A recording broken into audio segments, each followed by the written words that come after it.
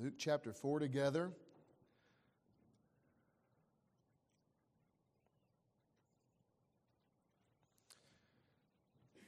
His life for my life wasn't an even trade. His life for your life wasn't an even trade. And I know we spoke about it a few times this morning already, but I hope that you are thankful for what He did for you. Luke chapter 4. Let's stand together.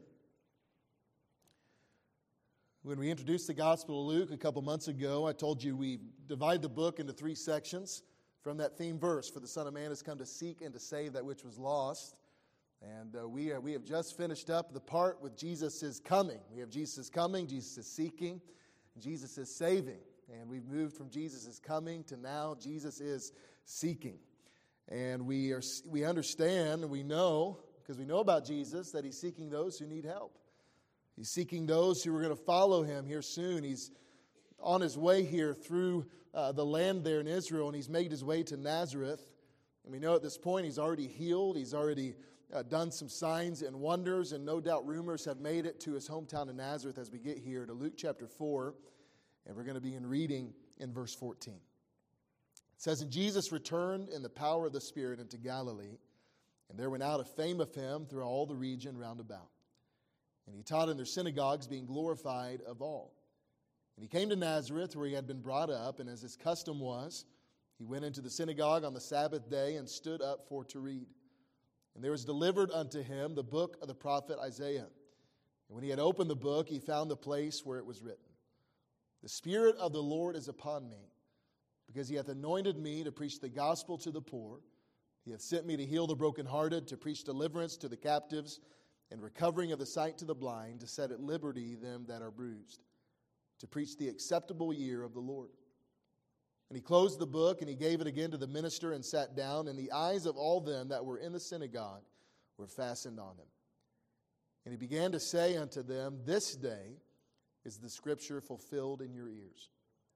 And all bare witness, and wondered at the gracious words which proceeded out of His mouth. And they said, Is not this Joseph's son? And He said unto them, You will surely say unto me this proverb, Physician, heal thyself. Whatever we have heard done in Capernaum, do also here in thy country. And He said, Verily I say unto you, no prophet is accepted in his own country, but I tell you of a truth, many widows were in Israel in the days of Elijah, when the heavens were shut up 3 years and 6 months, and great famine was throughout all the land. But unto none of them was Elijah sent, save unto Sarepta, city of Sidon, unto a woman that was a widow. And many lepers were in Israel in the time of Elisha or Elisha the prophet, and none of them was cleansed, saving Naaman the Syrian.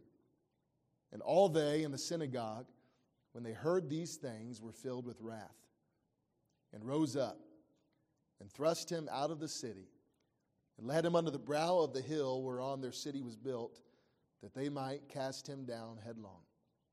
But he, passing through the midst of them, went his way." Let's pray. Lord, we love you. God, we thank you, Lord, for your word. And we thank you, Lord, for the privilege that it is to hold it in our hands today. And Lord, look at it together. And I pray this morning as I preach, God, you'd have me to preach your words. Lord, I know this is what you have for us today without a shadow of a doubt. And I pray the truths in here would be able to be applied to our life. God, to be a help to each of us. Lord, just bless us today. We ask in Jesus' name. Amen. You can be seated. As Jesus began His ministry, He taught in synagogues all through Galilee. And we see it referenced here in verse 14 and 15. A synagogue, for those that may not know, is a place where the Jews would assemble together. Just like we are assembling together here this morning, the Jews on the Sabbath day would go and they would hear the scripture read. They would sing some songs, and somebody would apply whatever it was that was read. And after some time of Jesus doing this, He made His way to His hometown of Nazareth. Nazareth was a lowly city. We can look in the Word of God, and when Nazareth was referenced, people usually didn't talk too good about that city.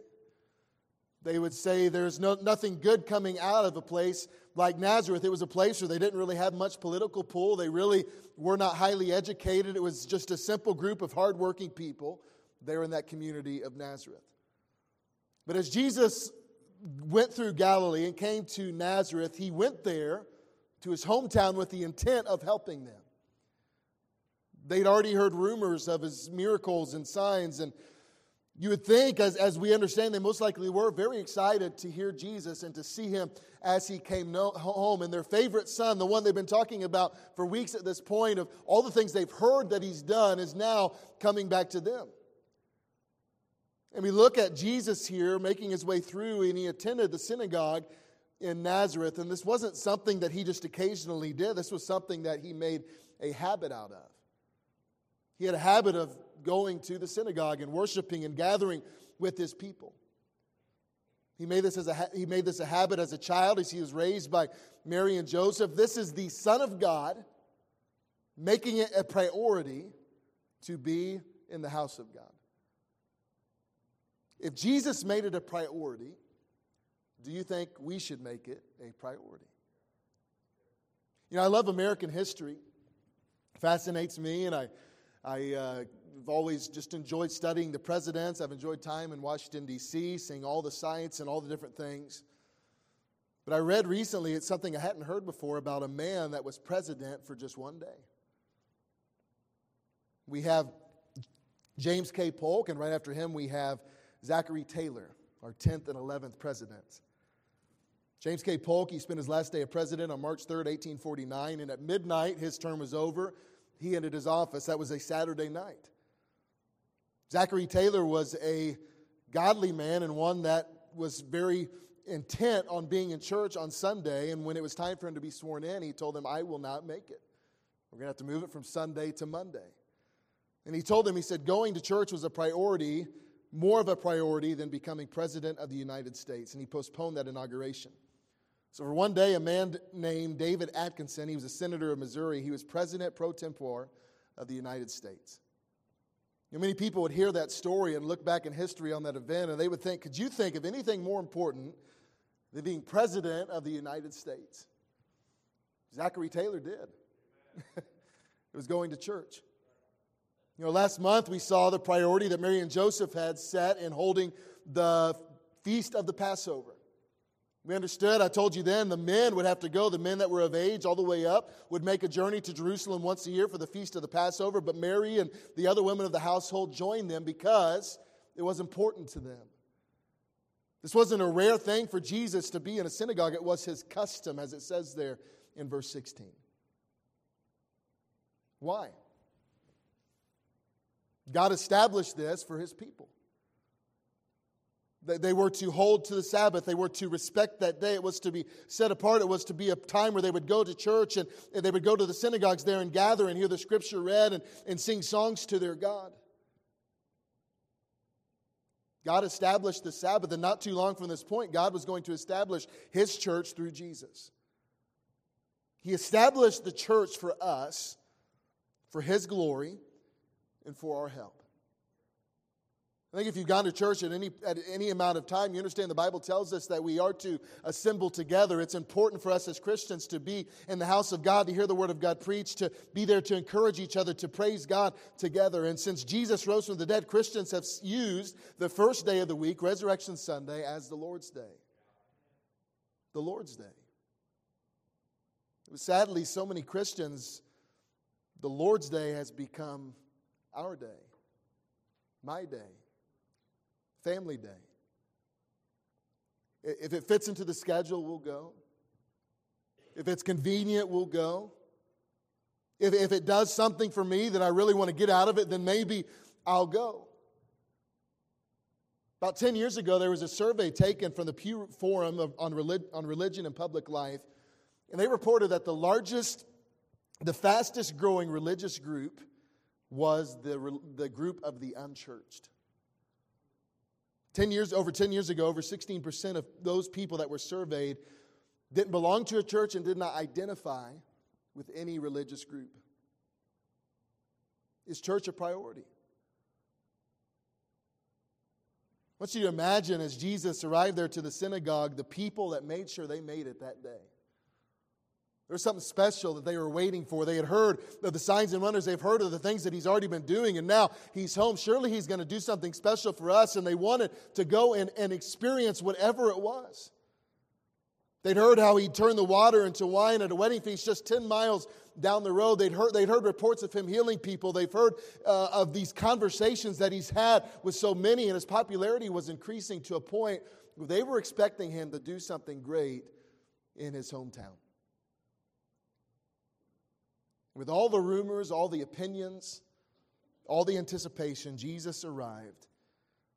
And he got the scroll from the minister, and he went in front of the crowd and stood and began to read the words of his Father. It's Jesus. We would expect anybody he was going to talk to would be helped. What text did Jesus use? Well, we see here that he read from the prophet Isaiah there, beginning in verse 18. But he read from Isaiah chapter 61, and he also read a little excerpt from Isaiah 58. I'm just going to read to you what we have here in the New Testament. It says there in verse 18, "The Spirit of the Lord is upon me, because he hath anointed me to preach the gospel to the poor. He has sent me to heal the brokenhearted, to preach deliverance to the captives, and recovering of the sight to the blind, to set at liberty them that are bruised, to preach the acceptable year of the Lord." Do you imagine hearing Jesus read that? Jesus, obviously, reading this prophecy from 700 years before, knew exactly who it was about. This is a message of God's provision. He understood the application, and it was a good message for the Jews to hear at this point. And as Jesus was there reading this, he understood exactly who those 5 groups were we find in those verses. These 5 groups of people included, first of all, it says to bring good news to the poor, the gospel to the poor. The first group he was addressing were those that were poor. You know, if any of us knew of something we could do to help somebody in need, or knew of some place we could send somebody, or a number somebody could call to receive true help, or to receive possibly some money or something that could help them, I think many of us would want to share that. Why? That'd be good news to a person in need. That's helpful. A need is fulfilled. But who is the poor? You know, the Israelites hearing that prophecy, they looked at their life, they looked at their journey, they looked at all they had gone through, they think of the Roman oppression they're under at this point, and yeah, they're the poor. The New Testament tells us in 2 Corinthians chapter 4, verse 1, though, it says, "Therefore, seeing we have this ministry, as we have received mercy, we faint not. But we have renounced the hidden things of dishonesty, not walking in craftiness, nor handling the word of God deceitfully, but by manifestation of the truth, commending ourselves to every man's conscience in the sight of God. But if our gospel be hid, it is hid to them that are lost, in whom the God of this world hath blinded the minds of them which believe not, lest the light of the glorious gospel of Christ, who is the image of God, should shine upon them." Yeah, the Israelites were the poor, but the poor were also, and more importantly, any without Christ. Those that were not just physically poor, but those that were spiritually poor. And he read to them a Messiah was coming to bring good news to the poor. The second group was the brokenhearted. That word brokenhearted refers to people that are crushed by grief or crushed by sin. And he was saying the Messiah would one day come to bring healing to those with broken hearts. The people that are of broken hearts are the people that have maybe made mistakes in their life. Those that have had problems with sin, or that have had a struggle with sin in their life. Those that had so many scars from that sin that it brought pain to them and their heart was broken over the choices that they made. But it also meant those that had gone through a loss, or those that had struggles in life, those that suffered of horrible grief. And the Bible tells us in the book of Psalms that He, God, healeth the brokenhearted and bindeth up their wounds. I think many of us in here this morning could think of a time where your heart was broken, where you were in great pain in your life. There may be people in here this morning that may be scarred from sin, or have a heart broken because of choices they've made, or what those choices have brought in their life. There may be someone here that not too long ago experienced a loss, or some horrible physical news, or some illness that has come, or cancer, whatever it may be. If your heart's broken, there's someone that can help. Almost 200 years ago, there was a Scottish missionary named John Paton. He and his wife, who was expecting at the time, went to a place called Vanuatu. And 3 months after they arrived to give their lives to God and to do what it was that God wanted them to do, 3 months later, his wife passed. A week after that, his newborn son also died. You can imagine this young man that gave his life to God, that wanted to serve God, and these horrible losses come, the pain that he had to have felt. But not too long after all of this happened, as he continued serving, he wrote this. He said, "But for Jesus and his fellowship, I would have gone mad and died." He wrote, "As much as I hurt, Jesus is enough. As much pain as I feel in my heart and as much pain as I felt at those moments, Jesus proved to be enough." Are you hurt by grief today? In your heart, do you have this pain there, this brokenness because of choices you've made? I can think of times in my life where I've experienced hurt. People that I love, people that I respected, let me down terribly. Brought a lot of pain. I can think of some choices that I've made against my God that I deeply regret. But He heals that heart. He's proven to be enough. He's the healer of the broken heart. The third group that he references here is the captive. And he brings deliverance to the captive. When he's speaking of the captive, that refers to those that are enslaved to sin. There are people that are not just scarred from sin, that people not just with a broken heart from their sin, but there are people walking this earth today that are shackled because of those sins. That have this stronghold on their life, this thing they're not able to overcome on their own, or people that are dead in their sins, meaning they are without Christ. They have not put their trust in Him to cover that sin, and because of that, they are held captive. They are in chains because of what they've done. But He's a God, He's a Messiah that breaks those chains.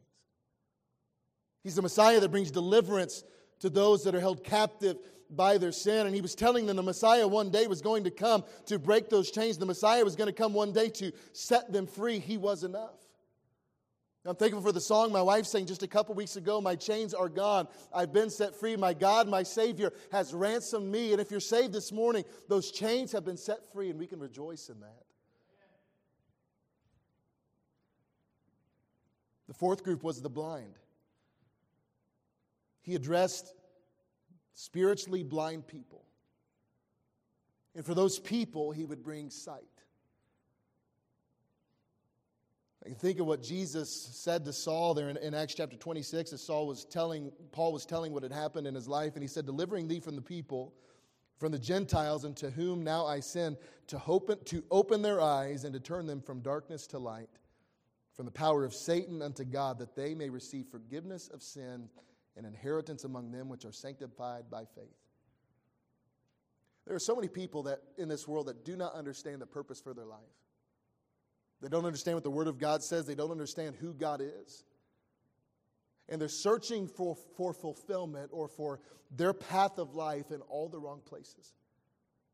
They don't understand why they were created. They don't understand the reason for their life. They don't know God as they should. And we understand this morning that it's found in Jesus. And those that come to Him, those that are blind in their sins, those that are blind in the purpose for their life, He can bring sight. And the last group was the bruised. The bruised. This is for those that were oppressed. Those that were weighed down by thoughts or feelings that were heavy on their mind or on their spirit. Are you there today? There's many people that are not just bound in sin, not just scarred from it, but many people that are just so heavily burdened because of the world that we live in and the things on their heart. The Messiah was coming to bring peace. The Bible tells us in the book of Psalms, cast thy burden upon the Lord, and he shall what? Sustain thee. He shall never suffer the righteous to be moved. Jesus preached this message, and he reminded them of the good things to look forward to in this prophecy. And he wanted them to understand that that somebody was coming that could take that burden, that could bring healing, that could bring that help. As he continued to read there in verse 19, he said, to preach the acceptable year of the Lord. If we were to look in Leviticus chapter 25, we would read of something called the year of Jubilee. Every seventh year for the Israelites was a sabbatical year. The land would get rest, the people would get rest, and that was every seventh year. But every 50th year was called the year of Jubilee. And it was a balancing of the economic system. Slaves would be set free to their families. Property would be given back to original owners. All debts were canceled every 50 years. And in that year, everyone would rest and rejoice in the goodness and provision of God. And he was telling them there was a day of rejoicing, there was a day of liberty coming because of the Messiah. So Jesus finished reading those excerpts from Isaiah 58 and Isaiah chapter 61. And then we read there in our text here this morning and see that Jesus then closed the scroll. He handed it back to whoever handled it. And then he went and sat down. And by that he was signaling it was time for him to preach. The rabbis in the synagogues would always read the scriptures, and then when it was time to apply them, would go and sit down in this mode of teaching the people. And the people understood when Jesus was being seated that he was about to say something. I want you to imagine this morning being there in that place, and Jesus had just finished reading, and now he's sitting down, and you can imagine the people there were on the edge of their seat ready to hear what he was going to say. And as all eyes were focused on him, he said, "This day is the scripture fulfilled in your ears. I am the one that brings those things to every soul." What a message.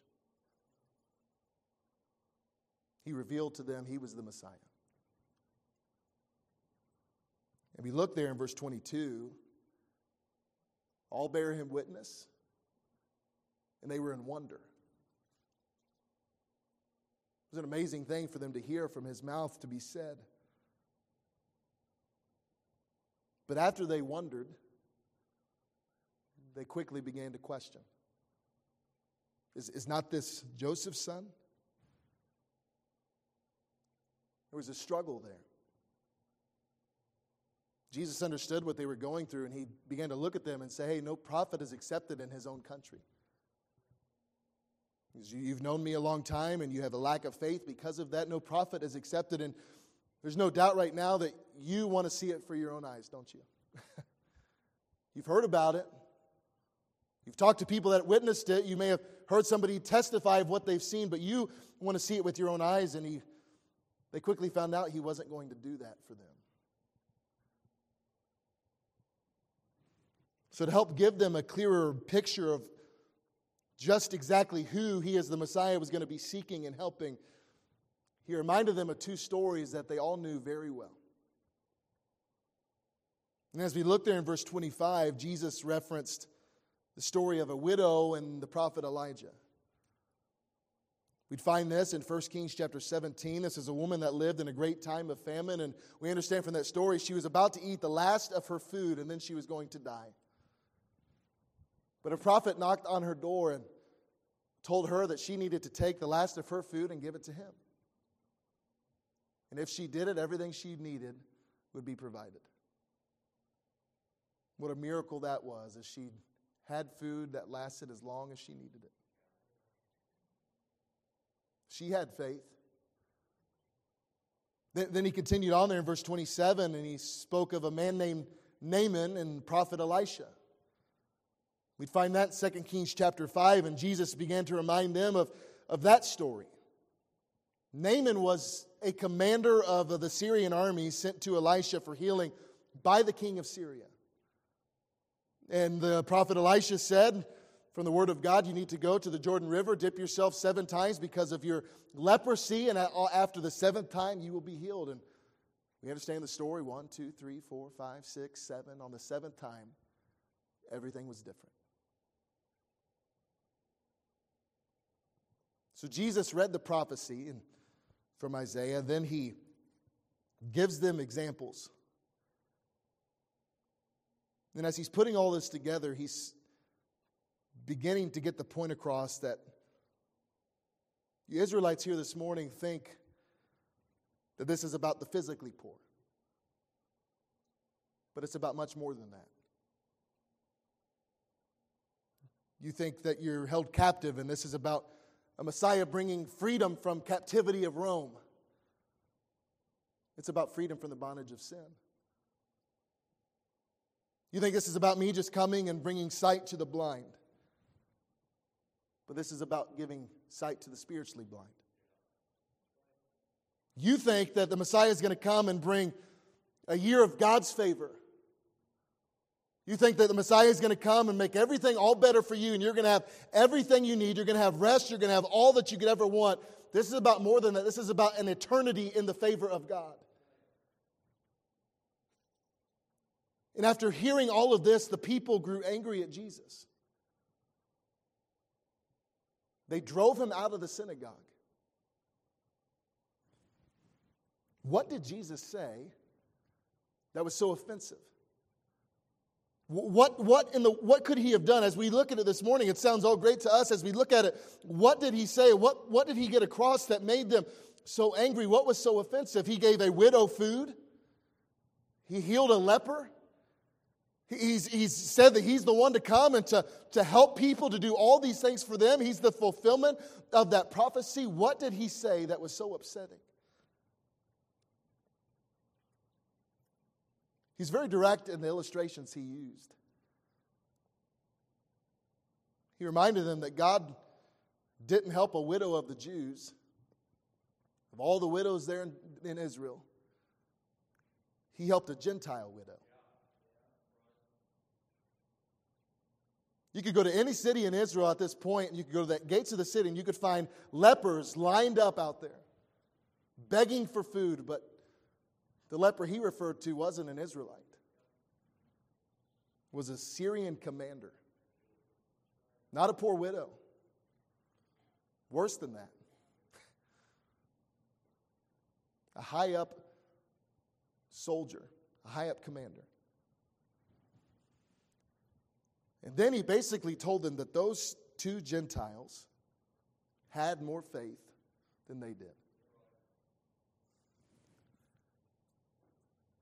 But this was their prophecy.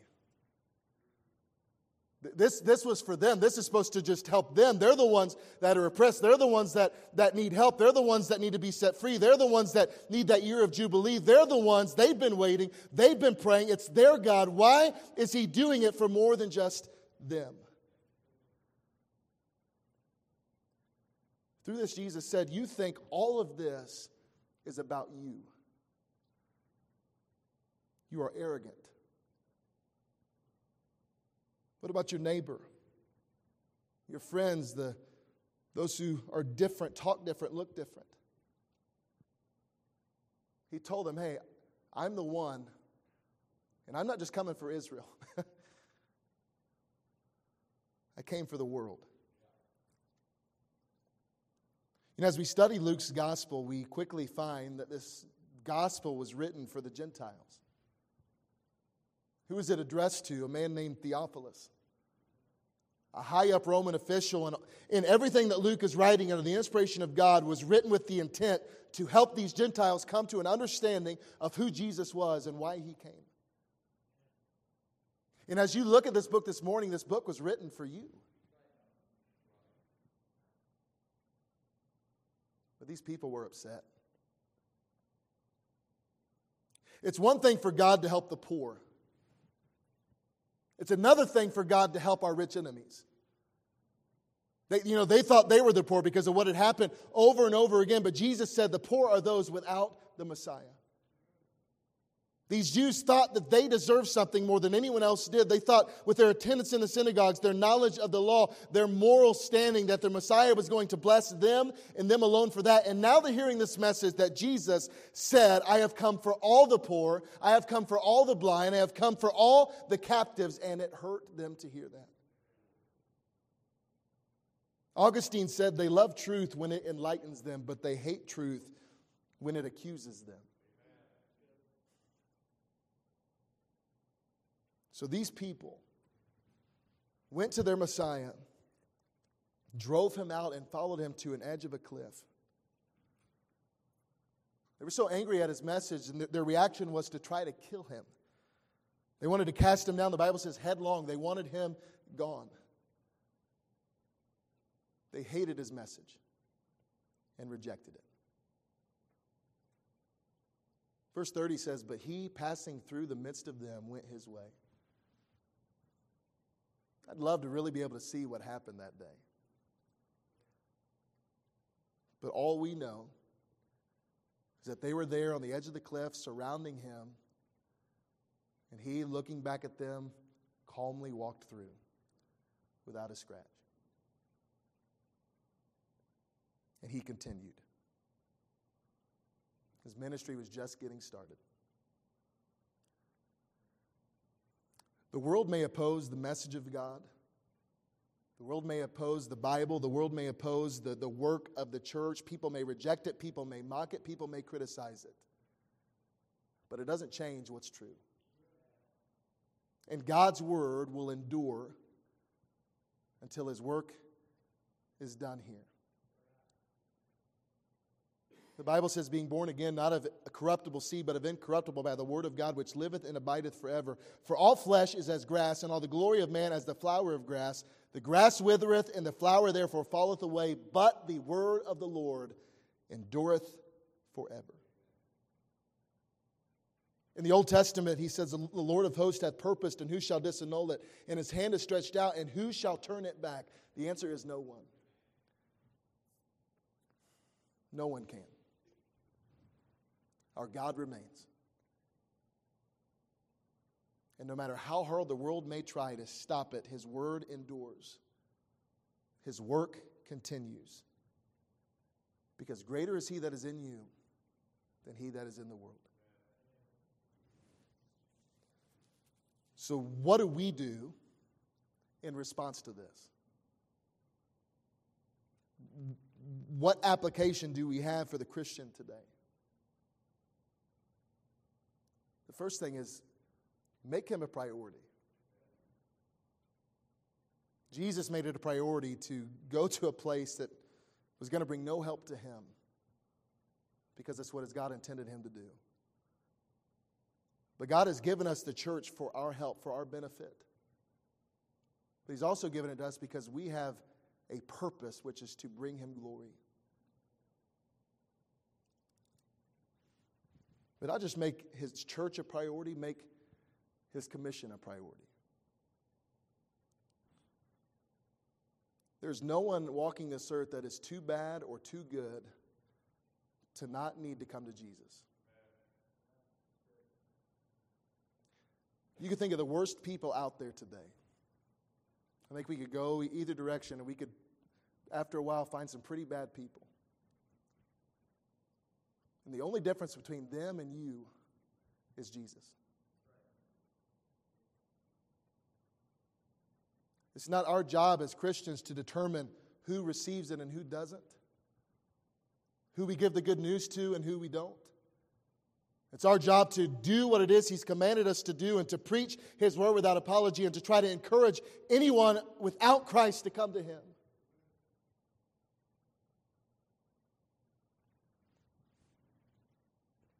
Just need to be obedient and share it. That's what we need to do as Christians. But what is in here for those without Jesus? You know, maybe there's somebody here right now that if you died or if you passed away today, you don't know where you'd spend eternity. We'd like it to be heaven, just not sure. And as we read this prophecy, you may at times feel blind to spiritual things. You may feel poor without Christ spiritually. Weighed down, chained in sin, broken heart. Jesus said, if you're blind, I'll give you sight. If you're weighed down, I can relieve you. If you're held captive, I can set those chains free. If your heart is broken from sin or from grief, from a life experience, I can give you healing that no man can give. If you are poor, I am the good news. If that's you, choose Him. Accept Him. Jesus said, I am the way, the truth, and the life. No man cometh unto the Father but by me. He came for you. Now it's up to you to either choose to respond in acceptance or denial. What's our choice today? Every head bowed, every eye closed.